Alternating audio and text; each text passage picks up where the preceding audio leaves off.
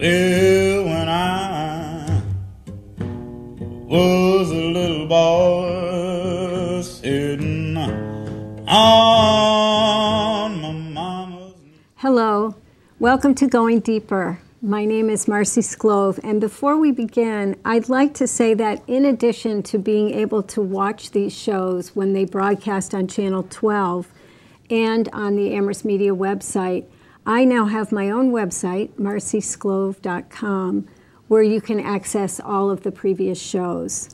Also, you can contact me at goingdeeperinterviews@gmail.com, and I would love to hear from you. So today my guest is Meg Gage. Meg is a classic example of why many Amherst residents come to live here.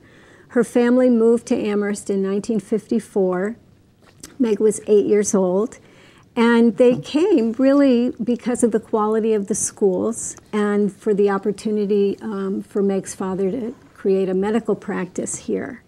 So we will be speaking about Meg's long-term experience of Amherst, how it's changed and grown over time, and currently as a charter commissioner and a town meeting member, Meg has offered a lot of her time and energy towards town affairs. So we'll be hearing about that as well. And all of that will be in part 2.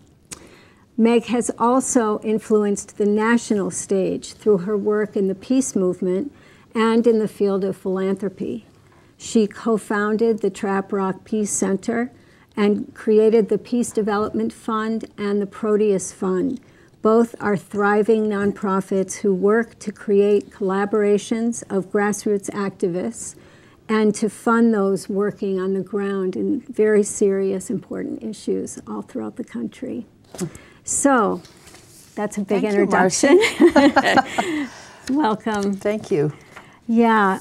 So I often start by asking about your early life, and I particularly am interested in what some of the factors, some of the things that happened to you or lessons that you learned as a child informed the work you did when you were a grown-up. Well, certainly the biggest factor, probably for many people, and certainly for me, was my family. My parents were very engaged in social justice work in all sorts of ways from a very early age. We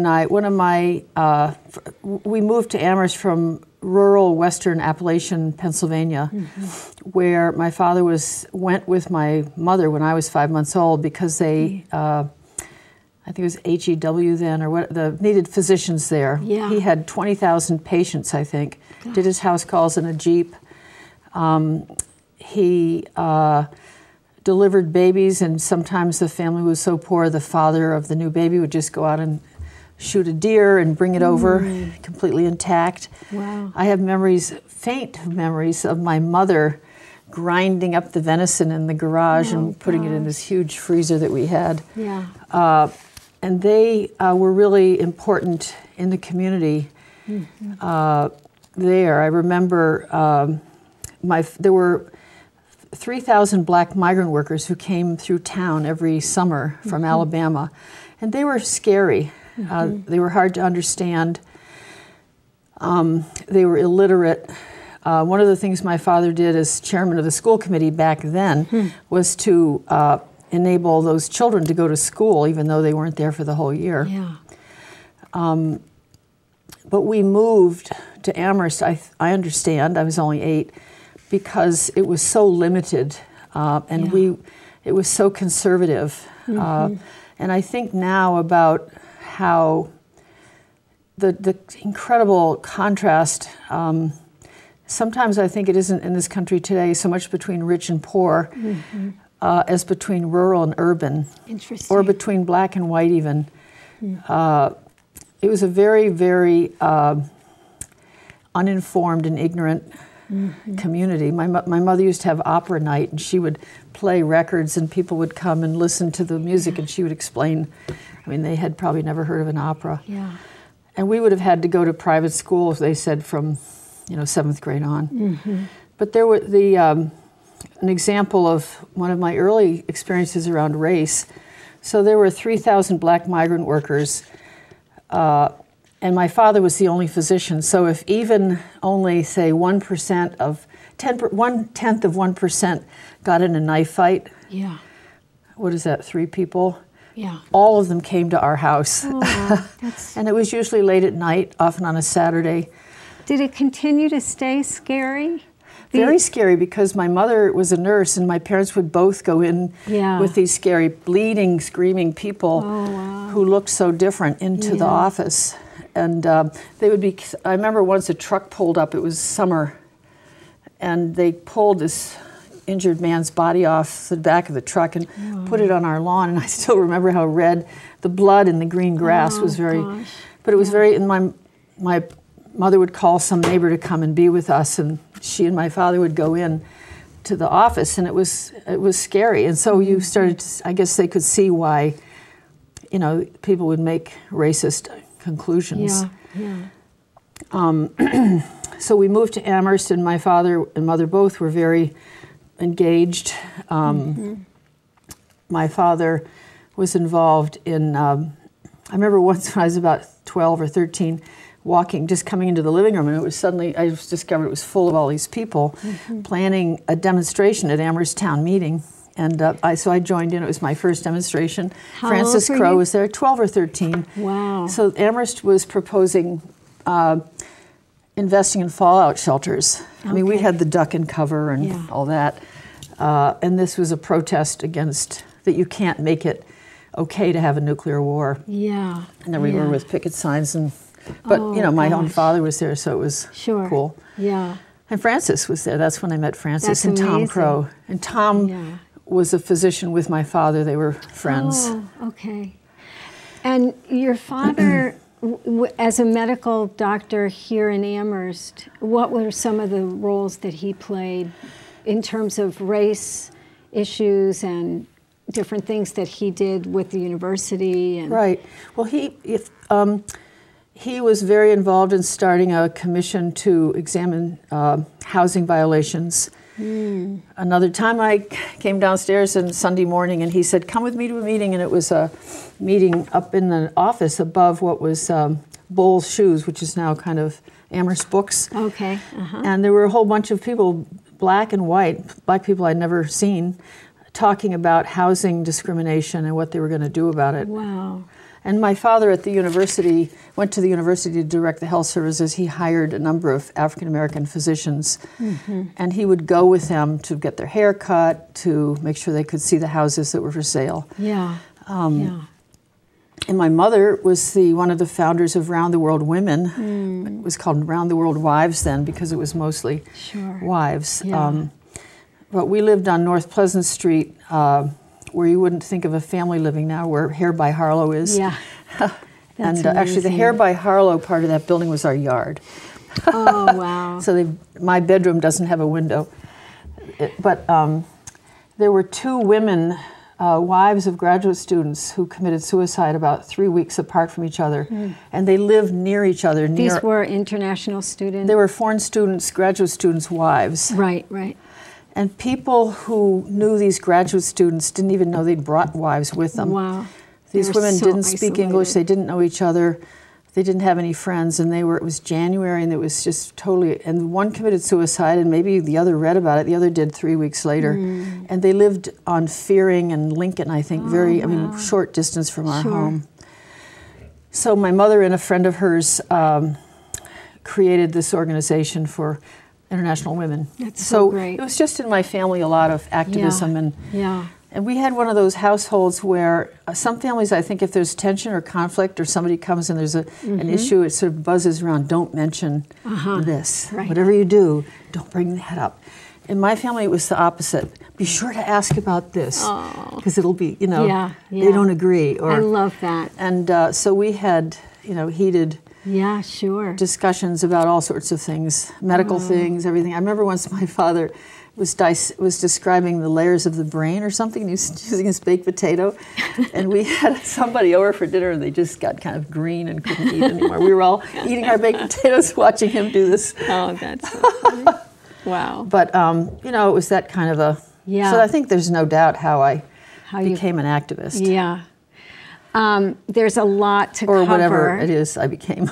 Yeah, there's a lot to cover in terms of the different places that you lived and living abroad and all the work that you did prior to Trap Rock days. But I want to kind of move forward, fast forward, to when you stopped doing peace movement work, and what was the bridge that then got you into the philanthropy world? Well, the peace work that I did at the Trap Rock Peace Center was very much around the nuclear arms race, and what we then called the nuclear moratorium. And I was working on passing with others, Randy Keeler and Francis and Pauline Bassett and others, this ballot initiative in the 4 western congressional districts, state congressional districts in Massachusetts in 1980. And I became aware of how little funding there was available for that work, that all the funding for disarmament work, which was what the frame we used then, went to think tanks, universities. And so most people who cared about the arms race or foreign policy and didn't have a national platform, they had no way to engage in it. And it was almost a weird thing to say you were concerned about the arms race because it was so big and nobody else was in your community was concerned about it. And so we saw the ballot initiative as something that people could work on, and it was amazing. We won overwhelmingly in all 4 districts, and even towns that voted for, that was Reagan won that year, they voted for the moratorium overwhelmingly. Wow. And in the course of that, I met a couple of, particularly one wealthy individual, and realized that a different kind of philanthropy could be set up that would fund community-based work. Yeah. And so one thing led to the other, to the other, to the other, and I was teaching at Amherst High School, and I took a leave, and to creating a fund, a public foundation like a community foundation or United Way. Yeah. Different politics, but the same idea. Sure. Where donors contribute to a pool of money that then goes out to community groups and state groups all around the country. So what you have to develop then is expertise in doing that, because what's in it for the donor is they don't know how to do that. They can't find the group in Illinois or the group in New Mexico or the group in the South. And we developed very targeted strategies for getting the money out, so that it wasn't just good people doing good things here and there, but we targeted one time, I think it was in the 86 election cycle, 24 congressional districts where the representative was voting very badly from the point of view of weapons and warfare and foreign policy, but had a constituency that didn't explain it. In other words, they were voting worse than they needed to get reelected. Oh, and I see. So their voting record, they were voting this way just because everybody did, not because they actually cared. Yeah. Or I mean, they cared perhaps, but they weren't, there was a chance to pressure them the other way. Yeah, yeah.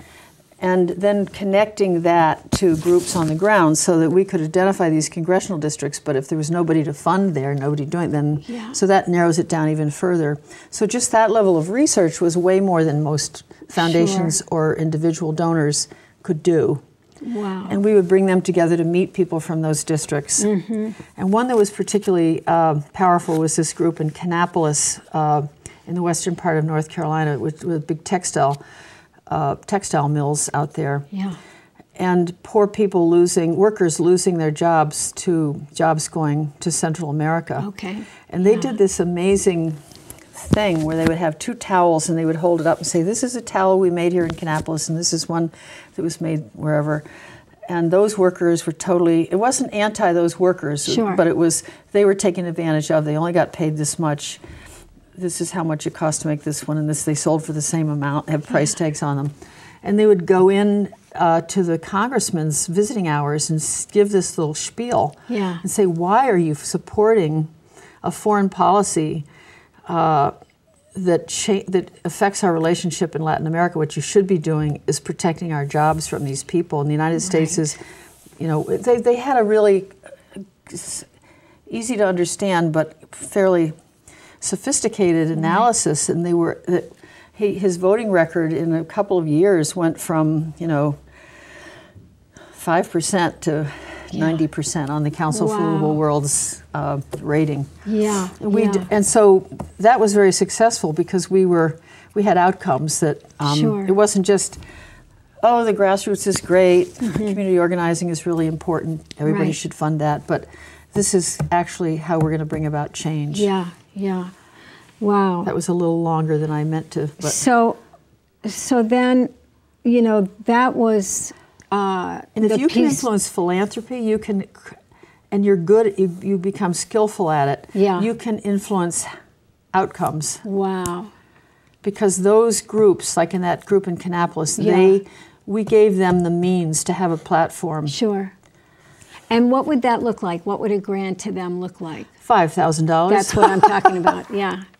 So it doesn't take a lot. Or $3 sometimes. Or we gave them a Peace Award once, and they got a week of a wonderful media consultant who went down for a week and showed them how to write a press release, how to get media, how to do a press conference. Wow.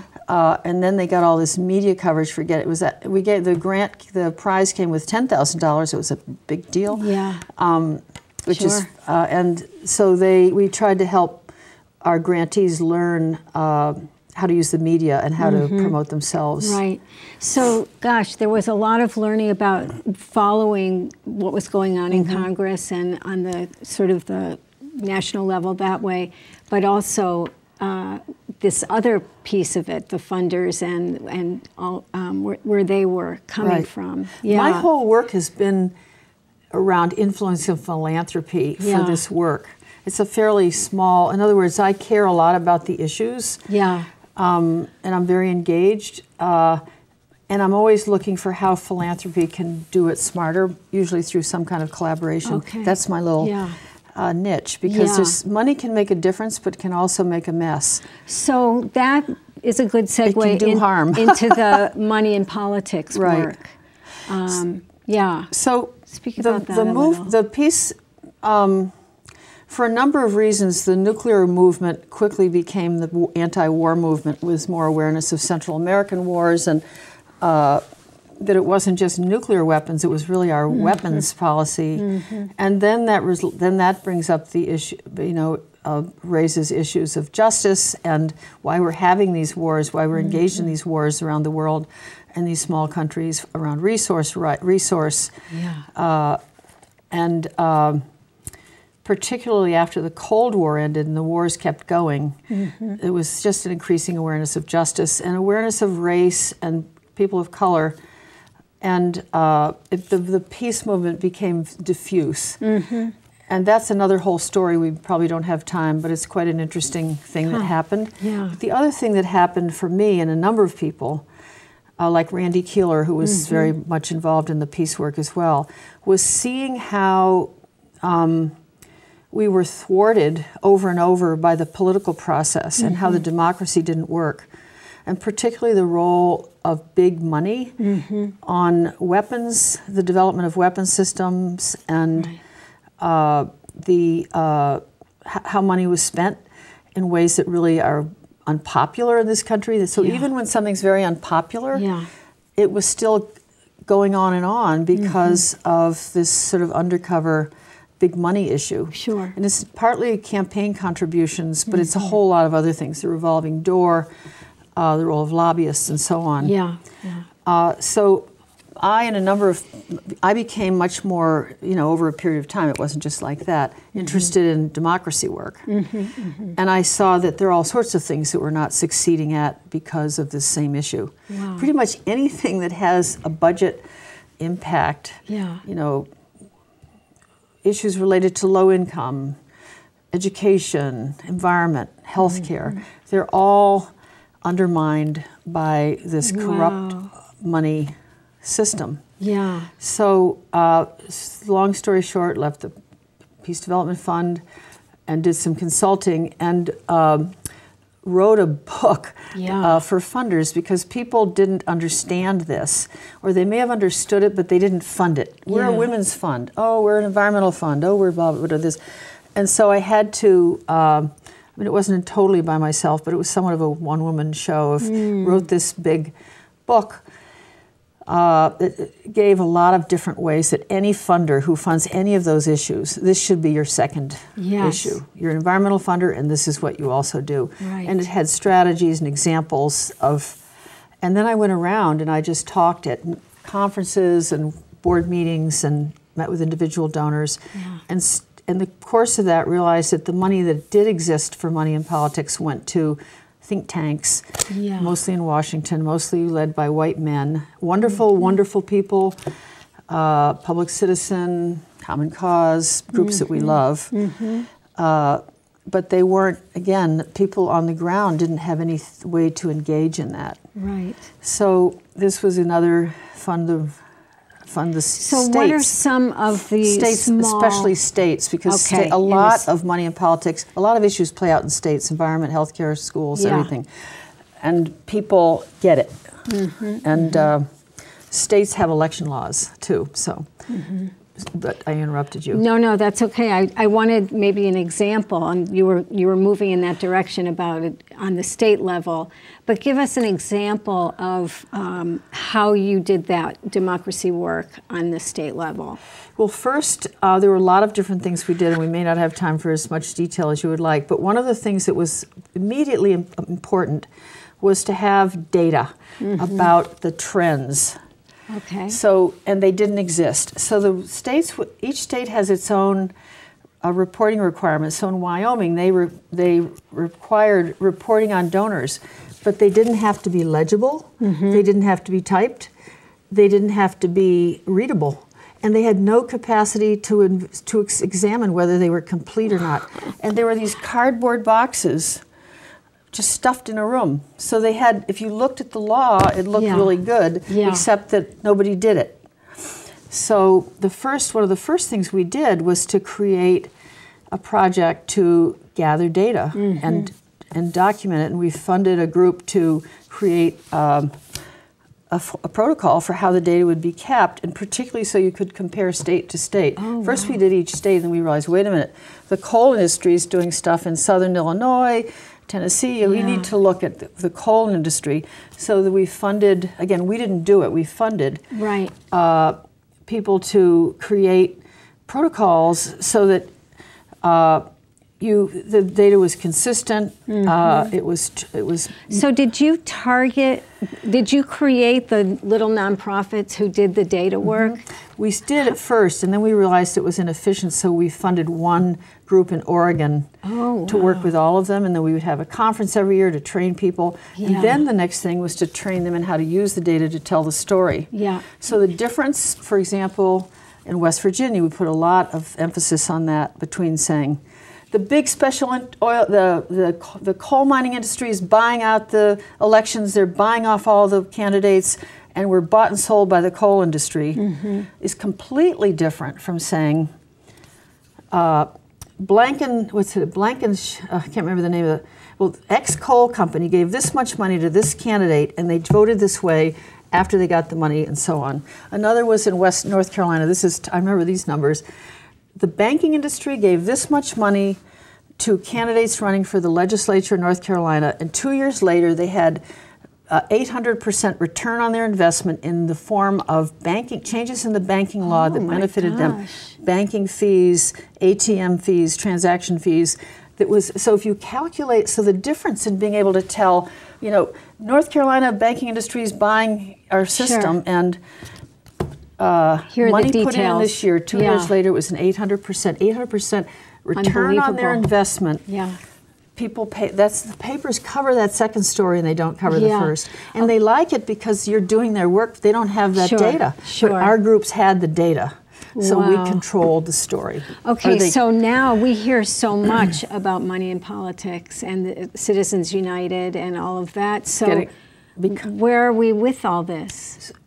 It's worse. It's worse because of the this is horrible. This is what we should be focusing on now, which is the very successful campaign of the far right, starting in 1973 with this guy Powell, who then was on the Supreme Court, wrote the paper and the master plan for how to create corporate personhood. Yeah.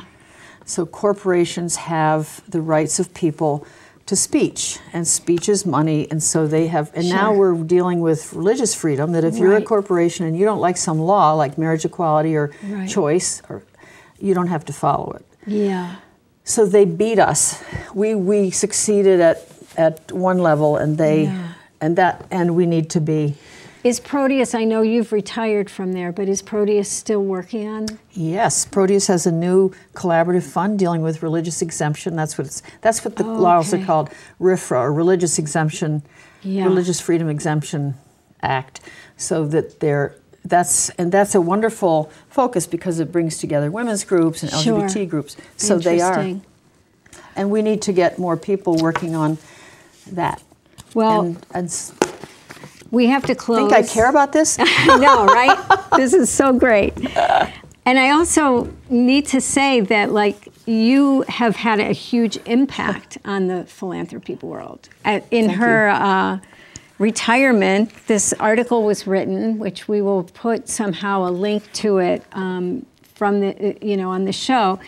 It's from this Inside Philanthropy. Is that a journal? It's a journal. A journal. It's a very good journal. And it says, Pioneer, how Meg Gage has changed philanthropy and changed the world. And I know that sounds like a big thing, but I can see that you have been a thinker looking at the very big picture. Try. Yeah. We all get one little shot, so we just go for it. That's right. Thank All you, right. Marcy. Thank you so much. We will continue this in part 2.